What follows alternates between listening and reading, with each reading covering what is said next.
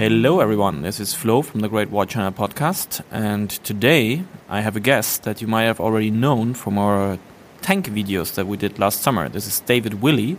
David, can you say hi to everybody and maybe tell a bit more about yourself for the people who haven't seen our tank episodes?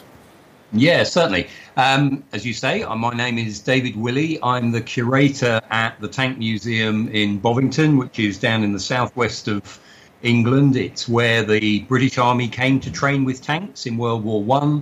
It's been an army base ever since, and it's still where the British Army trains with tanks today. So they set up a teaching collection, and that's become the museum collection. We still have a teaching remit for the modern army, so we still have soldiers around the place, but we're also very much a public-facing visitor attraction nowadays. So we have lots of members of the public in, fantastic collection, over 300 vehicles, and a superb collection of First World War tanks.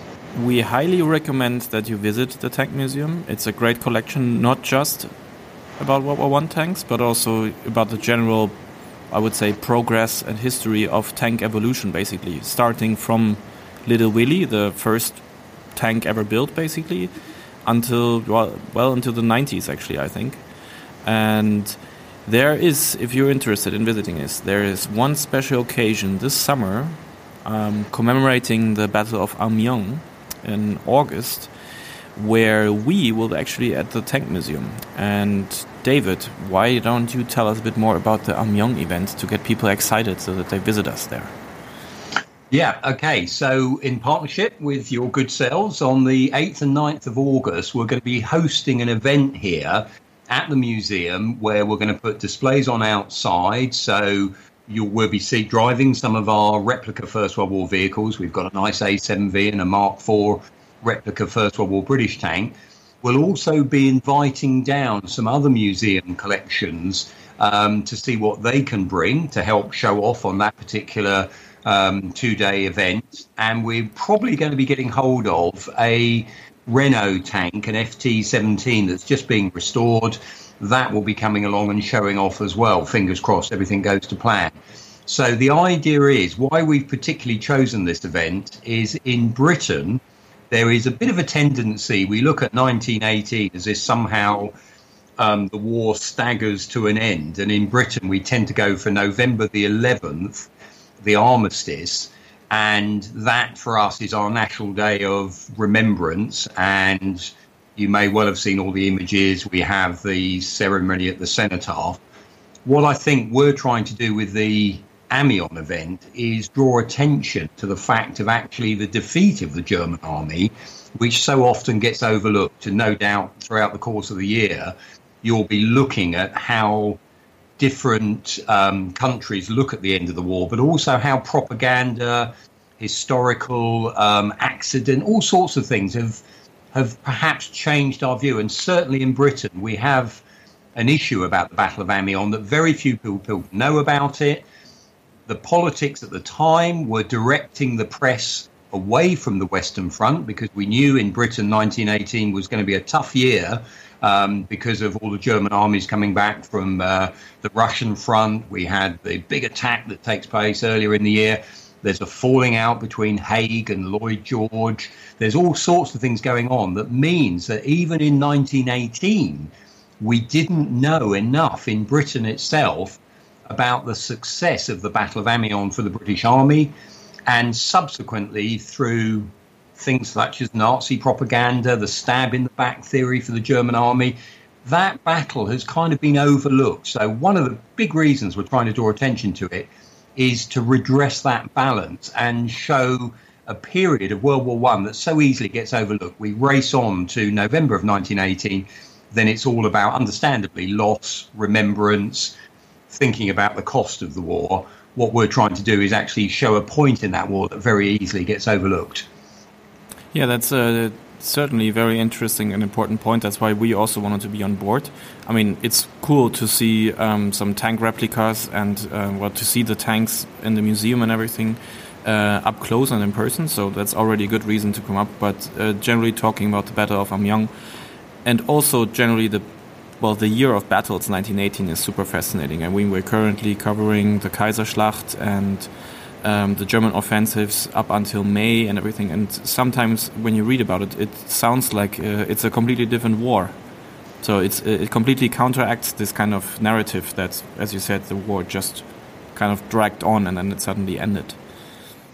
1918 for so many people, it really, if you like your history, and I imagine people listening to this podcast, your series on YouTube, it's one of these things that for so many people were some people learning afresh. They're coming to this without any prejudices.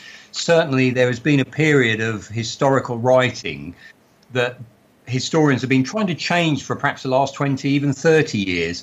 Very hard to get through the myths that we love to believe in Europe about the First World War, and perhaps see, we're never going to be absolutely right. We're always going to have our bias. Yet at the same time, wouldn't it be better we get a fairer and more accurate view of what went on? And, isn't it amazing? Look at Europe at the moment. Look at what we talk about, fake news. Look at how we deal with some of the issues going on around the world. Isn't that you can just see reflected in this period in World War I? What do people really believe? What's the facts of what's going on? And these were all issues going on in 1918. So hopefully during the course of the year, with your podcast, with your broadcast, some of these areas that we perhaps naively overlook or sometimes have got a misbelief, we believe the myths are not necessarily perhaps more the truth, that those things can be teased out and we can look at anew. And certainly for us as well, there's what we've actually asked other museums in the UK to do with our Amiens event is, why don't you turn up with an interesting object to our event for those 2 days that you can explain, that you YouTubers, you can talk about, you can have a look at, but for them symbolises something about that year that's different to perhaps a popular perception. This idea of the, dare I say it, the war, we never want to make light of it in the wrong way, but all we ever tend to get in Britain is that sense of doom and gloom about 1918 and that struggle to the end. And it's been interesting, some of the media in Britain has already picked up. The BBC has been criticised for saying it's almost like we lost the war. Actually, think of how Europe would have been if the Kaiser had won that war. Very different outcomes. So, these are all some of the issues that it'll be interesting to sort of see a little bit more talked about. And certainly, in an age of fake news, picking apart what nowadays, now looking back, hang on, we've got much better evidence for perhaps a truer picture. I never want to say we've got the right picture, because everyone's version is going to be very different. New information comes to light all the time. But it would be really good to see perhaps just a fairer picture get reflected. I absolutely agree. So if you're interested in coming to the Amiens event, we will put a link into the description of this podcast. And of course, we will make a proper announcement video and everything on the YouTube channel. You won't be able to miss out on this event. Highly encourage you to come. And now I think we should talk about some tanks. What do you think about that? Okay, you're far away. What would you like to know about tanks? Okay, so maybe also for the people that, we already made a bit of an episode called Tanks, the Adolescent Years, but maybe you can recap a bit more. Where was the tank corps in early 1918? Like how from where did they come from September 1916 to that point? It's like 2 years, of course, but or 1.5 years. But where we are now? So we all know the first tank attack, September 1916, the end of the Somme battles. Just under 50 tanks are available. They're not that successful, but the British Commander-in-Chief, Haig, sees their potential. He orders 1,000 of them. They have struggles, as so many countries do, in putting new technology together, getting it tested, getting manufacturing space. Tanks are used the following year at the Battle of Arras in the spring of 1917. Not greatly successful, but they do see some role there. We're still building. We're trying to build better tanks. We come up with the Mark I tank is in use at the first battle. The Mark IV is the tank they make the most of in World War I in Britain. They make just over 1,000 of them. They're starting to be ready by later in the summer of 1917, but they're used at the Battle of Passchendaele to not great success. The Passchendaele, as we all know, the landscape, the weather, very boggy ground, tanks just sink in the mud. And the Tank Corps is very depressed about their future because they are, costly items, tanks. They're taking skilled men, they're training them, they're getting them to use this new weapon system. They don't seem to be getting the effect that really this investment warrants. So the Tank Corps come up with the idea of having a raid at a place called Cambrai on the Western Front in November of 1917 as a way of perhaps vindicating themselves before the winter sets in. Let's find a way of showing off. And that raid is built up by Haig into the idea this could be a breakthrough. They use all the tanks available in an initial assault. They used a very clever artillery system that we're picking up on. We're getting very good with our artillery in Britain at this stage, so that there is a bombardment suddenly on the German front line without lots of pre-registration. In other words, lots of fire to let you know something's coming. They are using air power in a really imaginative way. They actually call it air artillery. So the planes fly over and they're actually strafing the German front lines as at dawn on 21st of November, off go this massive tank fleet into the attack. And they cut about a 3-mile wide hole in the German front line. Very successful, 1 or 2 holdups on that day. It, unfortunately for the British, breaks down relatively quickly into attritional warfare again. And then the Germans, being the Germans, do a stunning counterattack that wipes out this advance that's been made. The key issue about it, though, is tanks are back on the agenda in a big way. The German reaction is, hang on a second, there's no such thing now as a quiet sector of the front line. That's their nervousness to that. The full potential of the tank is at last they're starting to see that, and certainly the British High Command not only sees it, Haig's been behind the tanks, but it starts disseminating throughout the rest of the army. This new weapon has got more than just a little bit of potential. This really can do something. And tanks, in terms of production, after November, before November, they're pretty low down.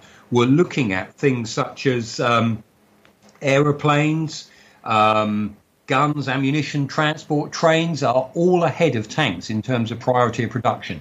After Cambrai, that swaps around. Suddenly tanks get moved up the agenda more. And the idea, again, is for 1918, in many ways, psychologically, in the West, we're waiting for the Americans to turn up.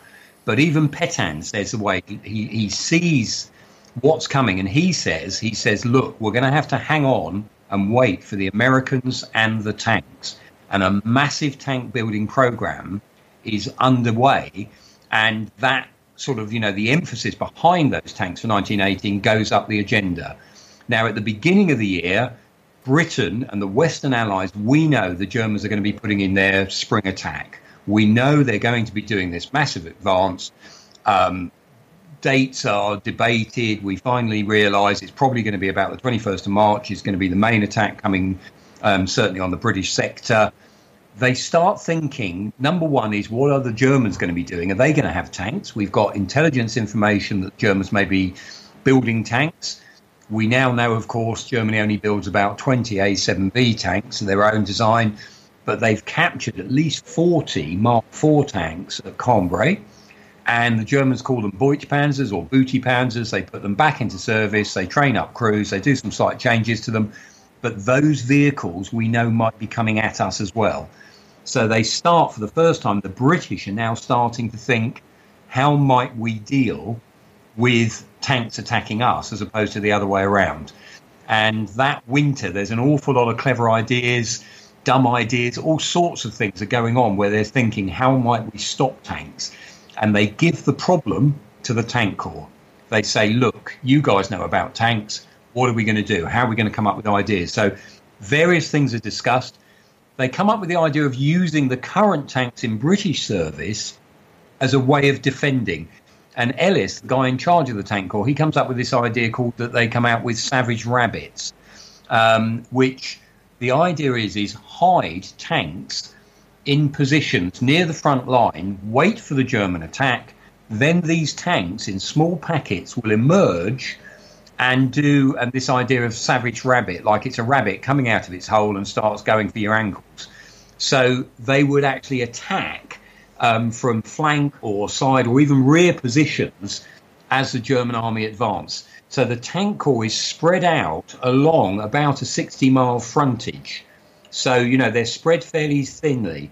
Some of the tank corps guys think this is wrong because you're losing the strength of the tanks by putting them in smaller penny packets. So they're not being kept all together.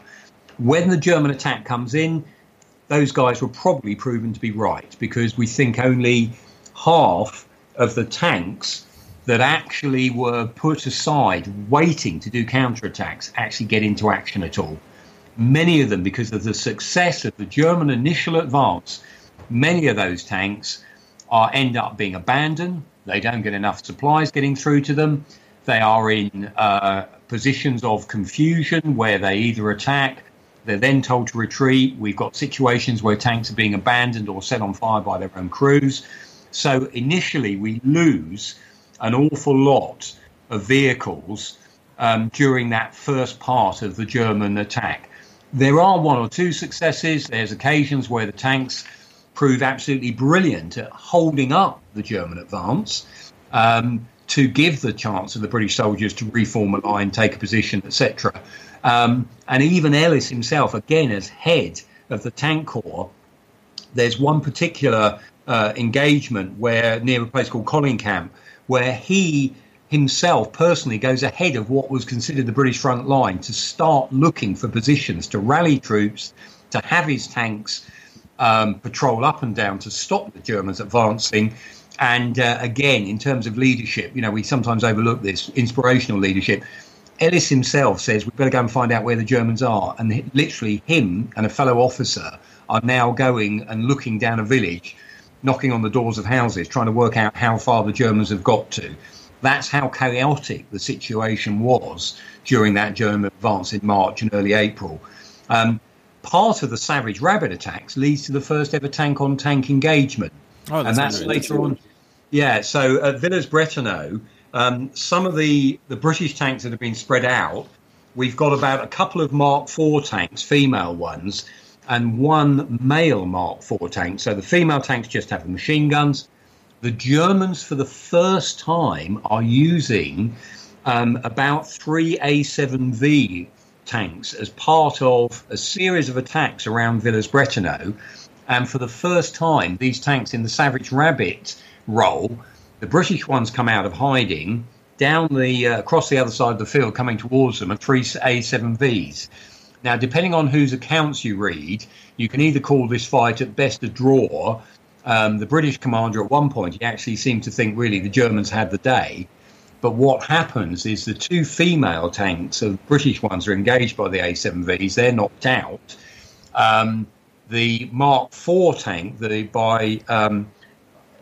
with the larger 6-pounder guns on, then manages to come into action, disables one of the A7Vs, and the other two A7Vs then sort of retreat off the battlefield. At the end of the day, both sides go back onto the battlefield to recover their tanks. So you could almost call it a draw. But on that very same day as well, some Whippet tanks then engage a bit later on, and they actually meet some A7Vs as well. So you're looking at, for the first time, obviously it's something that we now tend to look back on and think as tanks fighting tanks. This is the first time it happens on the 24th, 25th of April at Villers-Bretonneux. That's the first proper tank-on-tank engagement. And it's one of those other areas where, for the British, what they're trying to do all the time with this new weapon is learning how to use it better, what might be successful, and they are very good at disseminating that information. For a British tank crew, as soon as you come back after an engagement, the commander, normally a second lieutenant, has to write up what happened and any suggestions he can make. And that goes back to this, so it's disseminated. Everyone can start saying, we think we're learning lessons about this. We don't want to make the same mistakes again. We don't want to find our tanks not being used to their full effect. And again, that idea of the first tank engagement, obviously amazing resonance through history, because, you know, that's the first time. And of course, these guys who are dealing with this are making it up as they go along. This is new tactics, new actions. What do we do about it? And of course, the sight of the A7V is quite something for the British. This is quite a big vehicle, relatively fast vehicle on open roads. Firepower we don't know about. We're all these things they're learning as they're going along. And I mean, it has forward-facing machine guns and everything. And I mean, even though the tank corps guys might be used to seeing a tank by now, most of the infantry might still think it's a fairly new thing. Yeah, and you've got this other big problem, of course, is where the Germans are using our captured Mark IV and later Mark V tanks against the British. Is it one of ours? Is it an enemy tank? When do we open fire? So you've got that confusion that can take place as well. And of course, again, the tactics now are changing. So with the German infiltration tactics, the mist that happens to be there on the first day of their March attack, this idea of you've got accounts of both sides trying to find where the other enemy are on a battlefield where sometimes it's mist, sometimes it's smoke shells, sometimes it's gas shells that are cleverly rained down together to help confuse people. So the idea of who really is the enemy, hence the Germans doing the Maltese cross on the side of their vehicles, and then the British deciding to put banding, red and white banding on the tops and the front horns of their vehicles so that they're more readily identified as being of the Allied side and not a British tank that's been captured and used by the Germans. And the Germans in the same position. If you're a German tank crew, you're pretty nervous about being fired on by your own batteries that may well be confusing you for a British tank. Okay, so I made a few mental notes in your summary now. That was excellent, by the way. I love listening to that. So the first thing I was thinking about, the savage rabbit tactic. I mean, it's certainly something rather unusual for our mental image of World War I. I mean, it already hints towards the evolution away from trench warfare and everything. You specifically highlighted that they want to attack from the flank and even from the rear, because I would assume this was something that they already realized were the weak points of the tanks at the time. I mean, the A7V, for example, also has much stronger frontal armor than on the sides or in the rear. Well, it's also about they were looking at the tactics, how they thought they were going to defend, knowing the Germans with their new, what have we got, over 30 divisions coming all the way back from the Eastern Front. The British have a problem as well, is they're being starved of men. There's a political issue going on between Lloyd George and Haig. Haig is fed up with, Lloyd George is fed up with Haig really in the sense that he doesn't want to supply more men because he thinks they are being wasted. After the Passchendaele battles, Lloyd George has lost confidence in Haig as the British commander-in-chief. Haig is crying out for men to help defend what for him is an extended line. They've now actually taken over 40 miles extra of the French front line. So not only is his troops being stretched, he's not being reinforced in the way that he wants to be. So they think of new tactics of how they might try and slow the German military when they are going to be attacked. They know that attack's coming. The Germans are obviously under pressure to put a major attack in before the Americans start arriving in numbers that are going to affect the outcome. The Americans are turning up. They're a naive bunch. They're new. They're needing to train. They are not going to be. Pershing is insisting almost on a year to get them up to speed before they can engage properly. So on the Western Front, the Allies are bracing themselves for that German attack. Now, as part of that bracing themselves, they're looking, what's the best way to defend? So they come up with this idea of a sort of staggered defence. You have an outpost line, which is like the trigger line for when the enemy's coming towards you. You then have a line of resistance behind that, where we're channeling that advancing German forces. And by channeling them, we're trying to sort of say, here's where we're going to put the barbed wire. Here's when we're going to put the minefields. Here's how we're going to try and get any advancing German force into an area that then becomes the third line, which is what they call the battle zone, where it's almost like the backstop. This is where we should be defeating the enemy by. Now, the problem Haig's got is he hasn't got enough men to man that defensive system in as effective a way as possible. He's looking at where can I put my tanks as to help defend. Now, there was one argument: you should put those tank forces together as an effective mobile reserve to wait to see where the German attack is being most successful and then maneuver it to where that attack is taking place. The problem is you've then got the issue of maneuvering Mark IV tanks, and the Mark Vs are just starting to appearing. You're going to have to put them on railway flats to maneuver them to wherever you think that breakthrough is. And are we actually going to be able to do that in time? So the decision is made, no, let's just spread them out.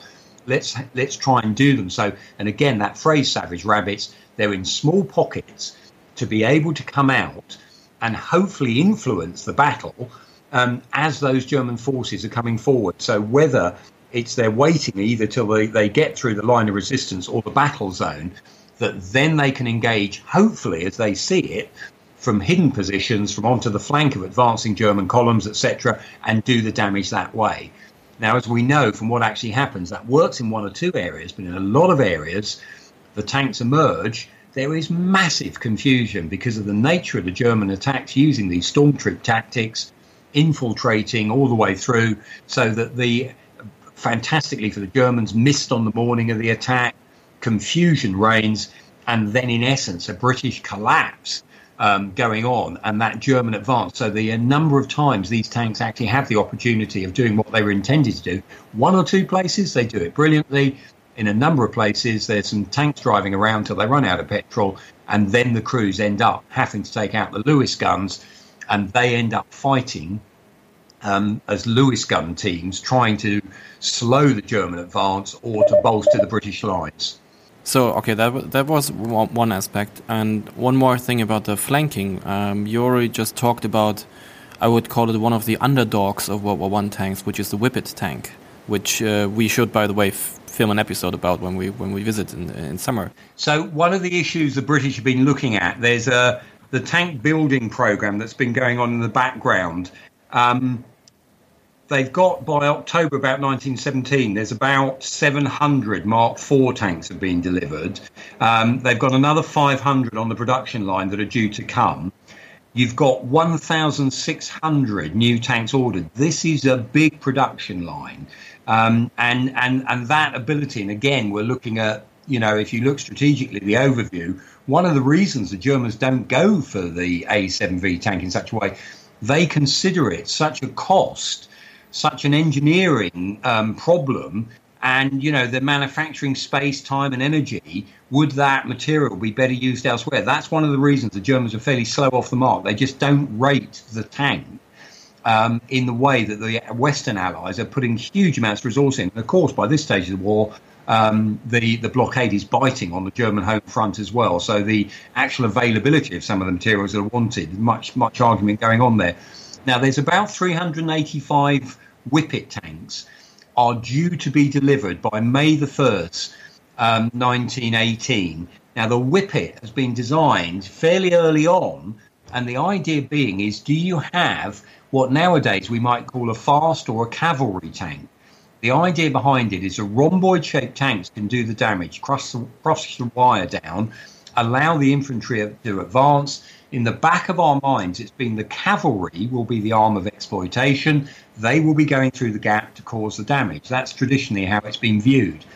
But already they're thinking perhaps an armoured vehicle that can go faster and cause problems behind the front line as a weapon of exploitation.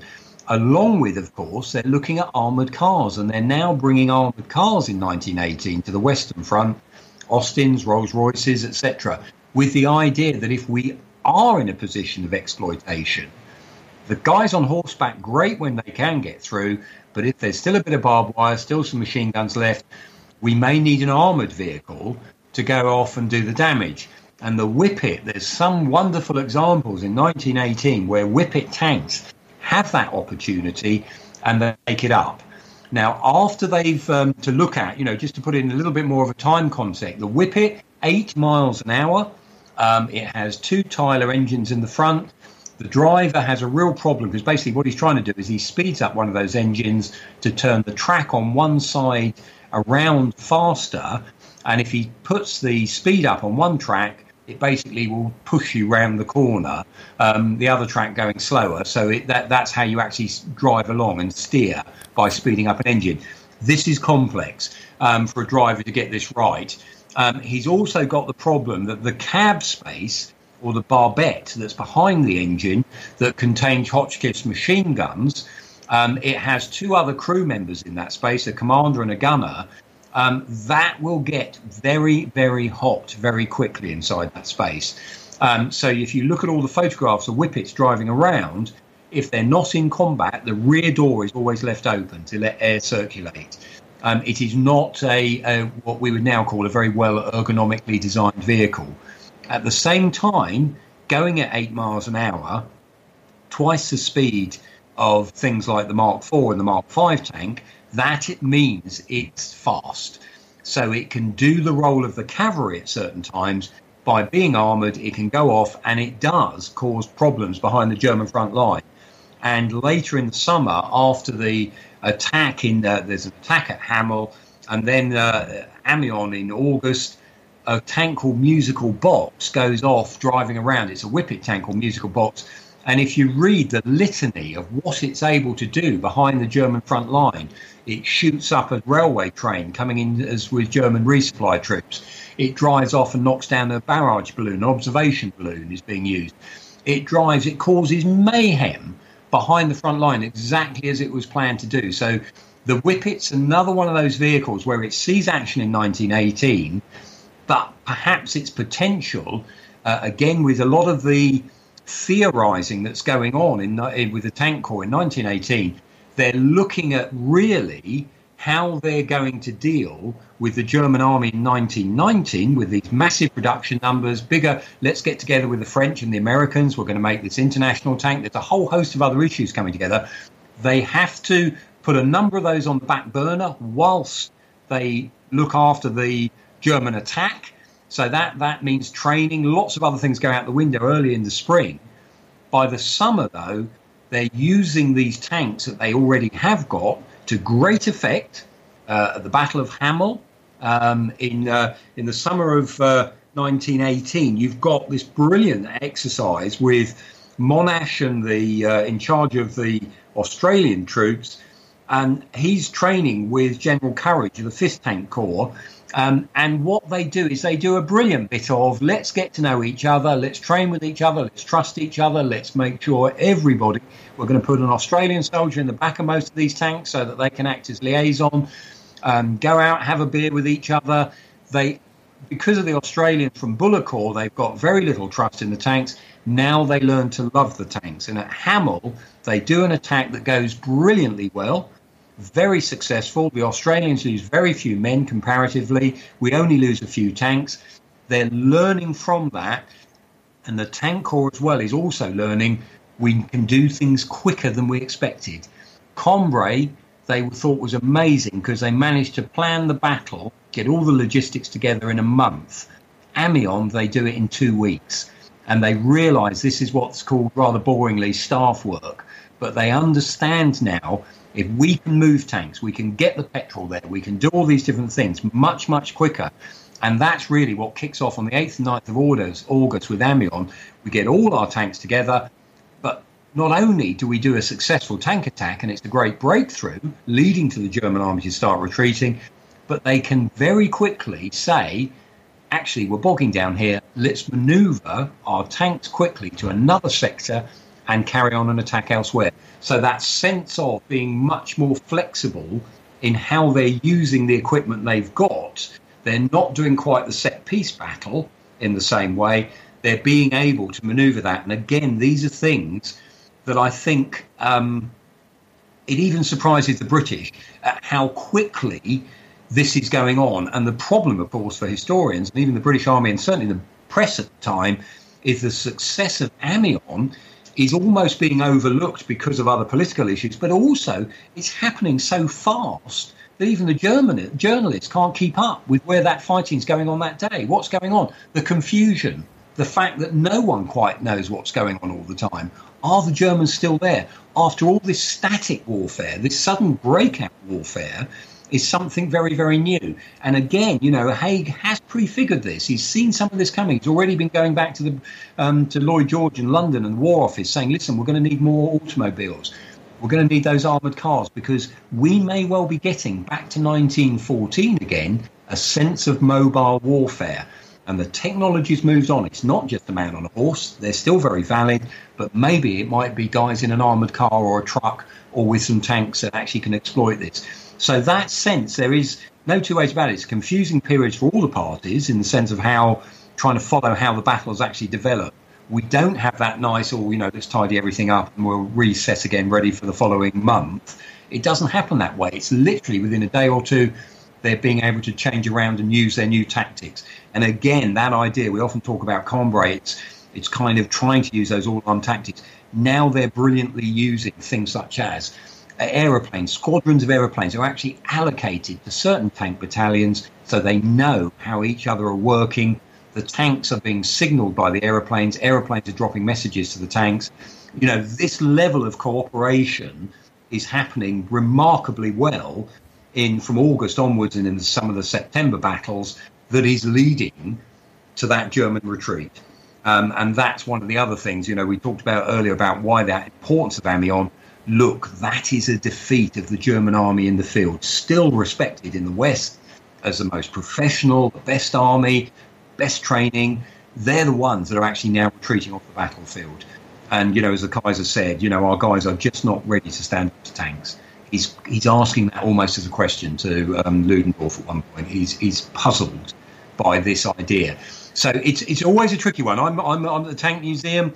We're going to talk about tanks, aren't we? Did they really have that massive effect?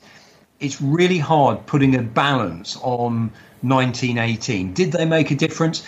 It's so interesting, I think, in so many of the German memoirs. And, as I mentioned earlier, Petain saying, we're going to wait for the Americans and the tanks. That idea that psychologically these things are making perhaps more of an impact. There's not that many there. They break down very quickly still. We know, very quickly after a day's action, you're very lucky if at the end of the day you've got half your tank force still available. But they are part of this psychological impact of what you might call the Allies' material superiority. Tactically, in some areas, they make a huge difference. There's not enough to, really swamp the battlefield. The French are starting to come on with their FT tanks, but again, still in small numbers. The Americans are just training. August, they leave Bovington with their first heavy tank battalion ready that they've been training here at Bovington. The French have been training with some FT tanks with the Americans. They're not there in numbers. We can't claim the tank is swinging it, but to underrate their psychological importance, I think, would also be a failure. And that in so many of the memoirs, that word comes out at certain times about, the impact if you're a German soldier at the time. And, there's lines as well. It's not just the tanks there. It's when they do capture some American prisoners. One of the German officers at the time, he just looks at the equipment the American soldiers wearing, the thickness of the leather on the American soldier's holster. He just looks at that and he said it's like a kick in the pants for our morale. These guys have got everything, and it's the quality they're coming with. The fact that these young farm boys, well fed, everything else, when you've been a country at war that's been quietly blockaded, starved, etc. So it's another one of those areas, very hard to put on a graph. We can say how many tanks are available, but charting morale and charting what that impact has on different people is much, much harder, and also it's just not true for a whole army. You've got bits of the military that are still fighting superbly, that have been very, very brave, being very sacrificial. You've got other bits of military on both sides that, we've had enough. We've, the French military as well is basically, from its mutinies in 17, they're in many areas, they're still saying, look, we will defend, but we're not going to attack. So that impact across 1918, different times we're seeing different elements of it. We're seeing new technology still come in. It is a very mixed picture. But, for me at the moment, talking about tanks are there. They're almost a symbol of how the Western Allies, with its material advantage, are being used to crush what is now an exhausted German military. Well, I think it's also fascinating to talk about it, and it's fascinating to listen to you. I certainly could listen to it all day, and currently also reading a bit about the German side of it, some German sources. There will be more about that on our show, of course. As we said, much more details about tanks actually rolling in front of you at the Amiens event this summer. David, thanks a lot. If you can't get enough of David, the Tank Museum Bovington actually has a YouTube channel where they have a format called Tank Chats, where you just examine the King Tiger. So you should, of course, also check that out. I mean, you can never learn enough about tanks, can you? I will put a link to that in the podcast description. Again, David, thanks a lot for that. That was fascinating. And we will see each other this summer. Okay, well, thank you very much. Thank you to all your listeners. And we really do hope you try and make the effort. Come and meet the guys at the Amiens event, 8th and 9th of August, here at the Tank Museum. Otherwise, say hello if you come at any other time. Do have a look at those YouTube ones as well. And well done with the series, and well done for, I'd say, telling so many people about a war that is still so misunderstood by so many. So I'd like to think that by the end of this series, you guys will have educated an awful lot more people. We won't know everything. There's still things to find out, but they're going to be able to look at those stories with perhaps a new eye. And boy, learning from our history is so important. Yeah, it absolutely is. And if a few people actually, do learn more about the war, that's all we ever wanted to do when we started this. So thanks a lot, David. Bye-bye. Bye-bye.